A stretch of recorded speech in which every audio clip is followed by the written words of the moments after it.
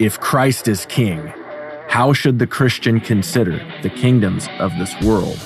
What does the Bible teach us about human authority and what it means to love our neighbors and our enemies? Before we render unto Caesar what is Caesar's, let's know what it means to render unto God what is God's. This is the Biblical Anarchy Podcast, the modern prophetic voice against war and empire. Hello, everyone, and welcome to the Biblical Anarchy Podcast, a project of the Libertarian Christian Institute. This weekend, every week on Biblical Anarchy, we seek to live counterculture to the empire of man and to instead seek the kingdom of God by unpacking what the Bible teaches about government, authority, and human relationships. I am your host, Jacob Daniel Winograd. So for today's episode, we're going back to Freedom Fest interviews. This is actually going to be two interviews that I did with people who are pushing a sort of national divorce or secessionist movement in their individual states. We have one from the state of New Hampshire and one from the state of Texas. And so the word secession obviously comes with a little bit of baggage. People think about the Civil War and slavery, but the idea of secession is really as old as America itself, or even older than that. But I would say that secession is an American tradition and virtue. We seceded from the Kingdom of Britain to form declare independence and form the country of the United States of America. And the United States of America was formed by the union of those individual states.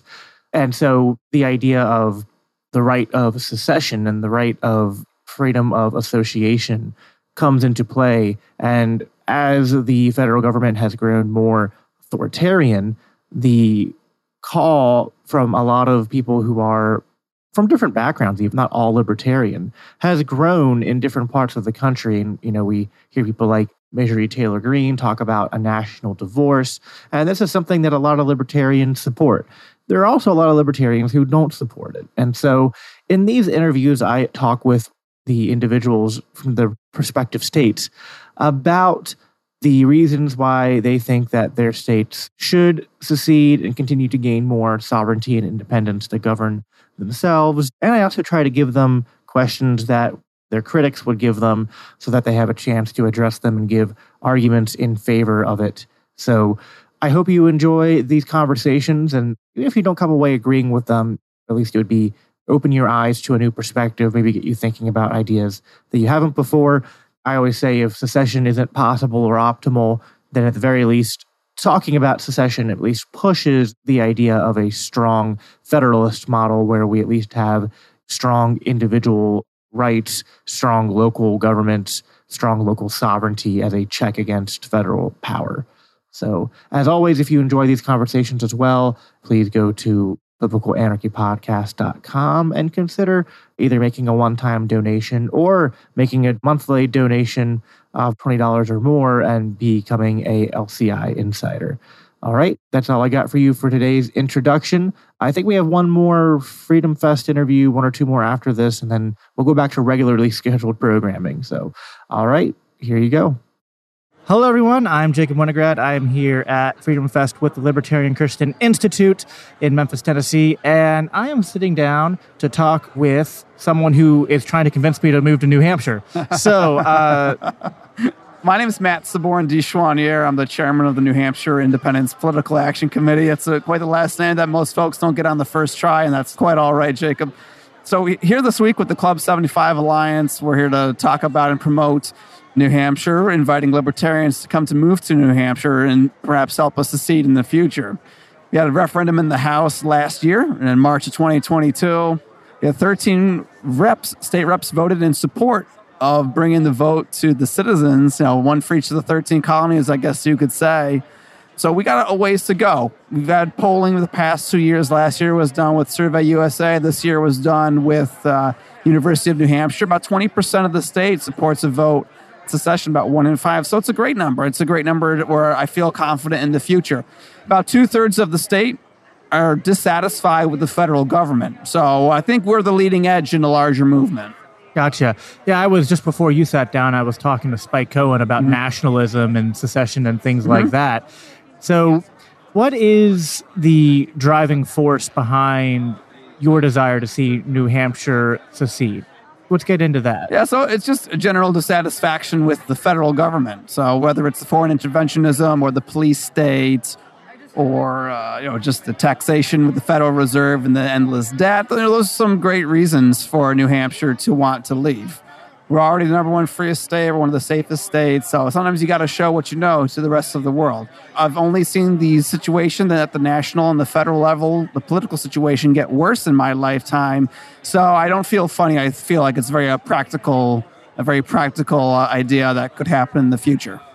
So I'm philosophically in favor of secession. I believe in freedom of association, and I think that the right to peaceful separation extends all the way down to the individual. Yeah. What would you say to people living in New Hampshire that don't want to secede? How would you handle that? Like, would you believe that let's say that you guys passed whatever you needed to pass to declare New Hampshire's independence, but then there's the small minority. So you go from being the minority right now to they're the minority. So we'd certainly be treating our loyalists a lot better than some of the loyalists were treated following the American Revolution. We'd certainly, if they don't want to stay, we'd certainly be sponsoring their move. If they don't want to live in New Hampshire anymore as an independent state, we'd certainly be sponsoring their move to whether it's Maine or Vermont or Massachusetts or another state of their choice even. I know Steve talks a little bit about that in his Club 75 Alliance manifesto. So Steve Valle is the founder of the Club 75 Alliance. He's actually going to be on the Texit secession panel tomorrow night at 4:10 p.m. So be sure if you're listening in and you're at Freedom Fest to check that out and get a little bit more information. Yeah, so no, that's good. Why New Hampshire? That'd be a good question. I mean, I said it's the freest state in the union, but some people might think it's somewhat arbitrary. Is there a specific reason? So why New Hampshire? Well, I mean, the Free State Project picked New Hampshire back in 2001. It was a very long time ago. So they based it off of its history, its culture, its current form of government was the best way for libertarians to move to the state and make an impact. And then on the way, there's been a campaign for New Hampshire as its own country. And the Foundation for New Hampshire Independence has been around for about half a decade now. So this idea for New Hampshire as its nation state, it's not totally brand new. It's not like the independence referendum or the independence bill from 2022 came out of nowhere. So right now we're deciding, there's a decision on when to do it again. Some people want us to try again in 2024. My first impulse was to wait a little bit because now we have a couple years of survey data. But I am doing my due diligence right now to hear all of the arguments for yes to do it again. And then I'll be giving a recommendation to the state reps who do support independence on whether or not I think it's best for them to do it. At the end of the day, it's the state reps' decision to bring a bill to the House or not. What would you say to people who would, like my thought with secession is always that I'm concerned that doing it bluntly all at once is going to invoke the response of the feds. That's a really good question. So, the model that we'd like to follow is like Brexit. The British voted to leave, and then there were negotiations on, how to make it a smooth transfer. We'd love to do that as well. The 10th Amendment of the United States, the powers that are not delegated to the Constitution are reserved to the states, which includes being able to leave and form their own country. However, Steve with Club 75, and I'm on the board for that as well. Steve also wants to go one further and get a federal amendment to the Constitution that will expressly permit that as well. Just double down. We want to have a nice relationship with all of our neighbors. So that's definitely an important thing to us. Negotiation requires two parties. Do you think that the other party in this instance would be willing to show up to the negotiating table, or would they be bringing, instead of pen and paper, would they be bringing guns? It would be incredibly unpopular. Last year's survey showed that only 6% of the entire country supports the federal government using any sort of violence against a state that wishes to secede. We have the internet now. We have mass media. We saw what happened with Brexit. We saw what happened with the Quebec vote in 95. Obviously, they weren't successful, but it shows what the other side of it, when it doesn't work out, can be. Right. So another angle on this, so philosophically, I'm a ANCAP, and I wonder, do you stop there? Do you continue to? That's a great question. Do we go to individual counties or municipalities who do they have the right to say we don't want to be part of New Hampshire? Yeah. So I suppose the principal answer is yes. I suppose if a county would want to leave New Hampshire following secession, I guess. But if that would be the case, if it results in the state breaking up even further, part of me doesn't know if it would be. I don't know. That's actually not a question that a lot of us have discussed. Are you saying you're stronger together? We're still focused on the New Hampshire identity. I think that is right now. But then there's also some people want to go all the way to an ANCAP form of government. I personally, right now, at this moment, New Hampshire was a republic before it signed the Declaration of Independence. That we were our own country for 6 months, with our president being Mishak Ware. He was the first president of New Hampshire. I personally, and I think most of the state would feel this way right now, that just maintaining the Republican form of government would be the easiest way to transfer. But I do know, and I respect everyone who wants to go even further to devolve even the state government even more so. But that's okay if other folks want to do that. I am happy to play this piece in the puzzle right now with the Political Action Committee. Yeah. And this maybe another team will worry about what's it going to be like completely after. I know we have the Foundation for New Hampshire Independence, that NHindependence.org, that gives a really good illustration on what life could be like. We want to create as much certainty as possible and provide our citizens with basically sovereign options. Yeah. What would New Hampshire do for currency if it declared its independence? I'd imagine you'd no longer be using Federal Reserve notes. Well, that's a wonderful dream. So I would like that to be the case. Ideally, we'd be using gold and silver. Of course, New Hampshire is one of the 3 polities in the world where you can live entirely off of Bitcoin as well. So there's certainly lots of options there. Is there any work being done, or at least encouraged by like the Free State Project, your group, et cetera, to increase more like infrastructural compatibility with things like cryptocurrency and Bitcoin in New Hampshire to make it more accessible, get people more on board with stores and stuff to accepting it and things like that? Yeah, we have a gold back exchange in Manchester right now. We have many businesses that are signing up to even use gold backs. You can get the Liberty Block Media Outlet is sponsored by a guy named Silver Dave. We have silver bullion in the state. You're able to get it if you'd like. That's the movement we'd like to go to, but we definitely need to escape from the Fed. They're certainly escaping from the Fed in that regard. Of course, there's always the barter system to resort to. Now, that's the very backup of all the backups, but that's not my initial. I definitely want to see more real money in the state first. You said you want to live at peace with all of your neighbors. Yes. Is the how much of the, growing state or national identity that sort of New Hampshire wants to carve out? Yeah. Are people generally amenable to wanting to associate with their neighbors and do free trade, or are they value self-sufficiency more and wanting to be more isolated? I'm just curious what the culture is like. I think it's important that we're prepared. If we could be isolated, we'd be prepared. That's a great standard. It's always good to be prepared. Preppers. That's a great thing to be prepared for. We still want to trade. We would still want to trade with Massachusetts, with Maine, with Vermont. We're happy to be neighbors, but the reason why people are moving to New Hampshire is because the quality of life in those states created by the state government of Massachusetts is not necessarily conducive to liberty. So, a lot of people come up to Massachusetts to work, and we don't want to stop that. We wouldn't want them to stop that. What are you going to do with the Federal Reserve buildings left behind? So that's an interesting question. And all the U.S., not just the Federal Reserve, but all the government. So with the Constitution, there's only so many, the only kinds of territories that the federal government is allowed to actually own are like military bases, docks, yards, and a few things. So 80% of the federal government is illegal right now. So all those federal parks, it's actually unconstitutional. It's outside of the Constitution on what the federal property can own. So if it's a Federal Reserve building, well, first off, the Federal Reserve is private also. So I don't have an issue with our state taking back anything that's federal. And then as far as negotiating for any constitutional properties owned by the federal government, that would be discussed in negotiations and treaties. Gotcha. Libertarian Christian Institute, we obviously approach things from a bit of a Christian angle as well. Yeah. I think some Christians, when they hear the idea of secession or national divorce or these kind of things, their concern is, well, are you prioritizing like a national identity over a Christian identity? And also, if we're to live in the world, be light and salt in the world, is there a danger in becoming too isolationist? And and kind of like retreating back from the world. What would your response be to that? Well, I don't think we're becoming too isolationist. I mean, there's other independence movements going on right now with Texas and California. Those are some good allies as well. New Hampshire itself is actually a very secular state. It's actually, or at least it portrays itself as secular. Maybe people are very religious and they just don't want to report what their religion is on the surveys that they take, which is within their rights to do so.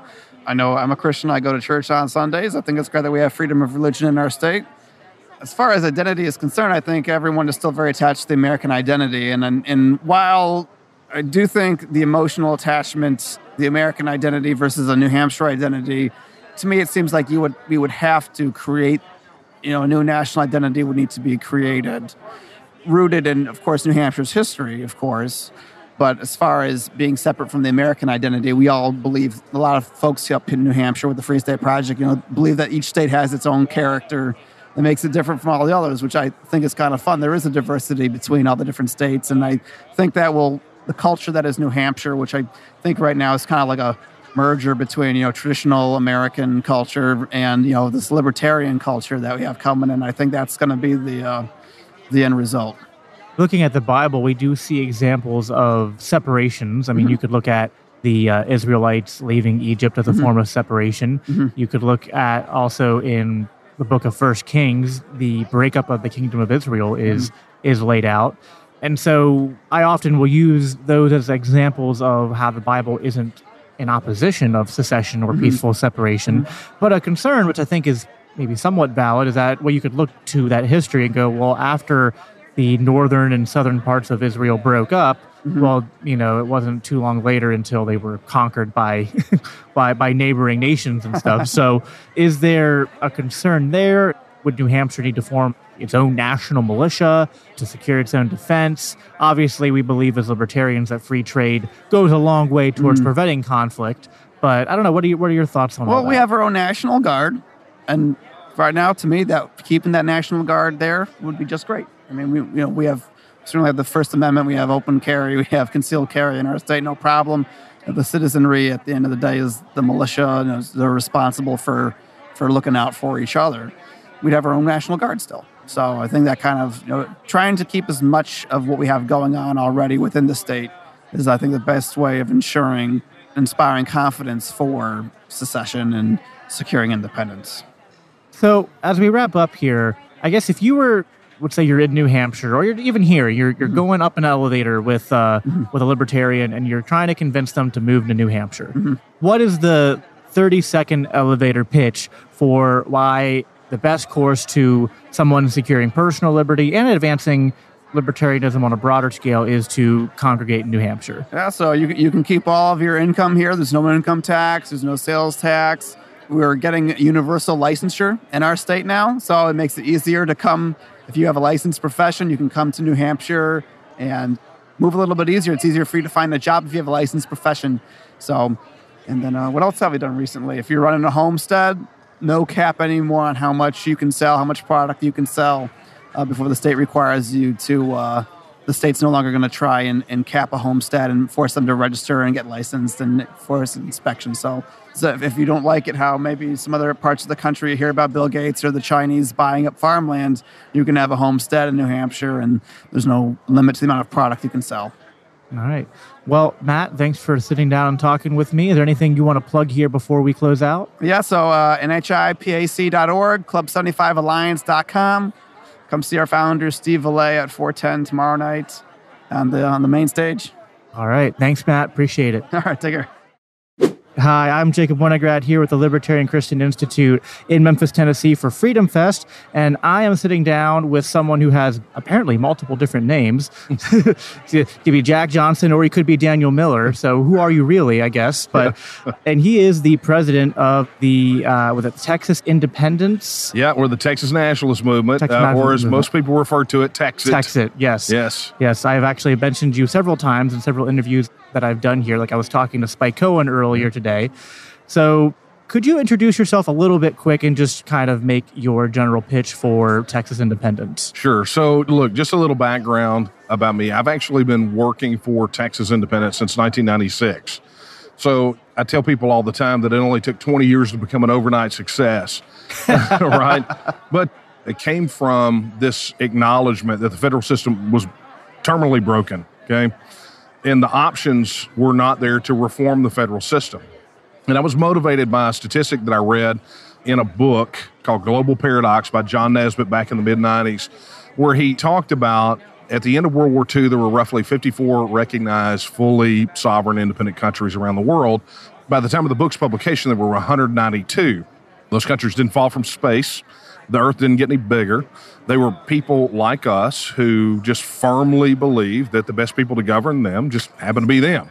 So it presented itself as a phenomenal opportunity for us to do something that's fundamental in Article 1, Section 2 of the Texas Constitution, reclaim our right of self-government. So since then, the TNM, the Texas Nationalist Movement, was formed in 2005. The issue of Texas independence was polling in single digits. As of today, we've grown to become the single largest political advocacy organization in the state of Texas, outside of the two major political parties. We have had the Texas Independence Referendum Act filed twice in the legislature that would give us a Brexit-style vote on the issue. The Republican Party of Texas, the dominant political party, has two planks in the platform calling for a vote. Libertarian Party beat them to it by a decade, but they have it in the platform as well. And so, we know that we're on solid footing. If it goes to a vote, it wins. And that's not just a hope, wish, or a dream for us. That was confirmed not just by on-the-ground anecdote, but by a Survey USA poll that was done last summer that showed that if Texas goes on a ballot, 60% of Texas voters and 66% of likely voters would vote in favor of it. So we're really on the cusp of watching the birth of a brand new self-governing independent nation on the planet, and I'm happy. The Libertarian Christian Institute, we had a session this morning and we have one this afternoon on nationalism, and that seems to be a topic that is in the public consciousness right now. Yeah. And it pertains to a lot with what you're doing. And what our founder, Norman Horn, said in his opening statement this morning was that a little bit of nationalism, a little bit of nationalist sentiment goes a long way, because it seems to me that although there are some people who would be self-described nationalists who are doing so for reasons of centralization and wanting to keep their power and keep a hold over groups of individuals, there are also groups like you. There's people in Florida. There's obviously like the Free State Project in New Hampshire. I've even recently talked to people in Hawaii who are big in trying to push a Hawaii independence movement. Yeah. And so there seems to be also an element of nationalism that seems to be, from a libertarian perspective, a bulwark against globalism and a bulwark or a response to, I think, where we're at now in, like here in America, for example, where it just seems like we're 350 million people, and we're all under this one overgrown federal government. As you said, efforts to curtail that seem to be going nowhere. Neither political party is interested in freedom or in libertarian values. So as a Christian, I look to a passage like Romans 12, which says, live at peace with all as far as it depends on you. Well, if you have irreconcilable differences with someone, your options of peace are either to separate or find a way to work out those differences. But if they're irreconcilable, separation seems to me to be the only logical move, the only libertarian move, and the only biblical move in that case. Yeah, and to unpack what you just said, I mean, it really gets down to this inalienable right to reform, alter, or abolish your government in such manner as you may think expedient. Article 1, Section 2, the Texas Constitution, starts with the words, all political powers inherent in the people and all free governments are founded on their authority and instituted for their benefit. So I think from that perspective, aside from whatever the outcomes are, you have to fundamentally acknowledge that the people have a right, an inalienable right, to choose how they are governed. Okay, so once you acknowledge that, the question is, where does that outcome go? And that really gets to, I think, what you were talking about nationalism a moment ago. It is a term that has been, in my mind, unfairly maligned, okay, for many years. If you look at the textbook definition of it, right, not the hyperbolic, sort of media-induced, neo-Marxist-induced definition, if you look at the textbook definition, it is people of a nation that are seeking independence, right? I mean, that's what it is. But I'm also firmly of the belief that part of the reason that it's difficult for people to have conversations about this is we have fundamentally conflated three terms: country, state, and nation.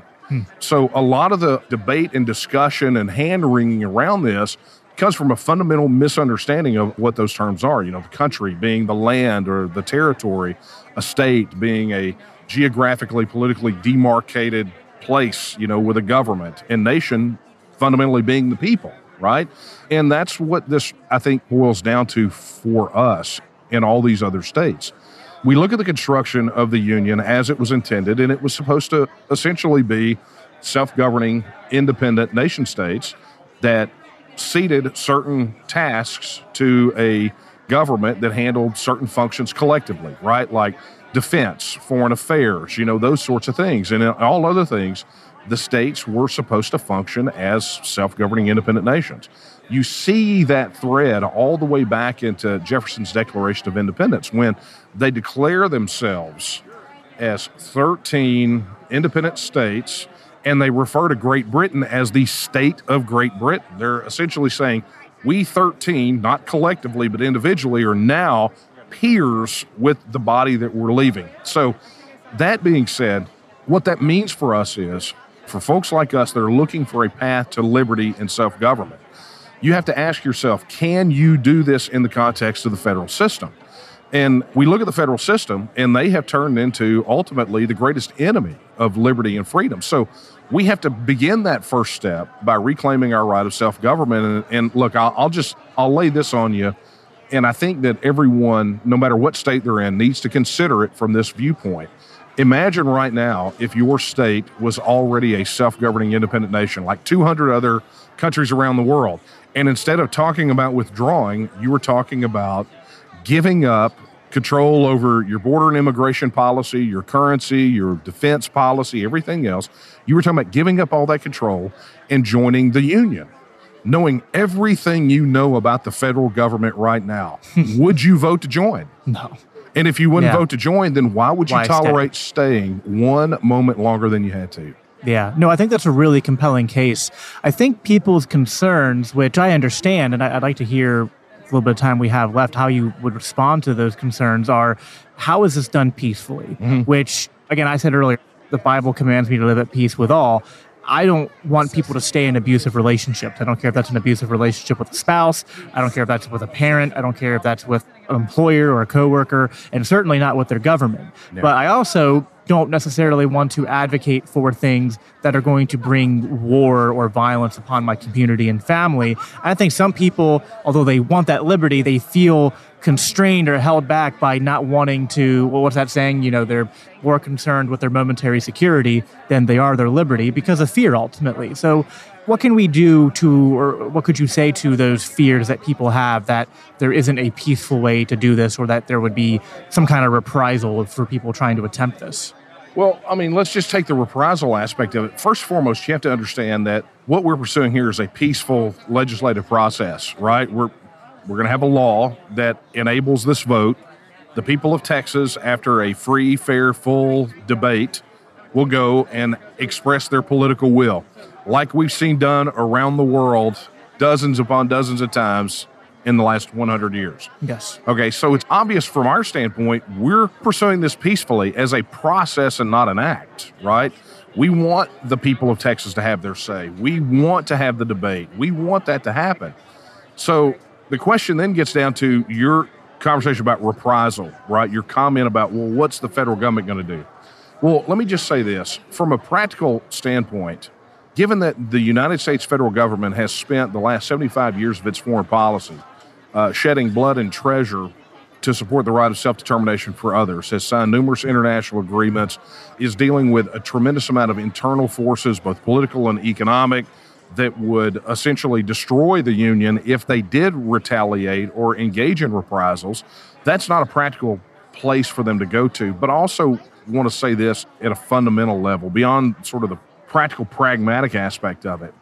At what point do we value our principles over what someone else will do, right? Over what their reaction will be. We have to do what's right for us.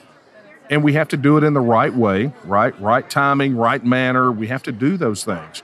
But if the concern from people is such that they would be willing to give up their firmly held beliefs because of the threat of violence from the federal government. Well, hasn't that really just told us everything that we need to know? Exactly. I mean, that tells us which way we need to vote now, because otherwise you might as well just interchange the federal government for Kim Jong-un or Bashar al-Assad or any other third world tin-pot dictator, because that's where we would be living. Yeah, no, I agree. I think that that's the correct response, that the concern, although I think that there's some warrant to it, is exactly the way you put it. That concern proves the need to commit to doing it. Because if they were to act with violence towards people who are trying to peacefully say, we want to determine our own future, then how can you continue to tolerate that sort of relationship with that group of people? It's just not tenable. Economic experts, military experts that consult for our organization have been very clear across the board that it is impractical for the federal government to retaliate economically or militarily on any state, not just Texas, any state that makes the decision that they want to be independent, given that they do it the right way. Because the consequences from that would eventually end in no union whatsoever. There would not be a United States of America. You know, right now, if states choose to leave, the United States of America still exists. Those states that continue to be part of that union are still part of that union. It exists as an entity, just with fewer states in it, right? But if they decide to retaliate, the consequences for that they have because of the internal political pressure and the economic pressure and the cultural pressure means that there may not be a single state left in the union if that's what they try to do. And they understand that. So pragmatism rules the day. They'll sling $1.5 billion in propaganda to convince us that Texit means that grandma's going to die in a ditch, or we're going to get invaded by Mars, or what's going to happen when we get hit by a comet. They will propagandize and they will lose.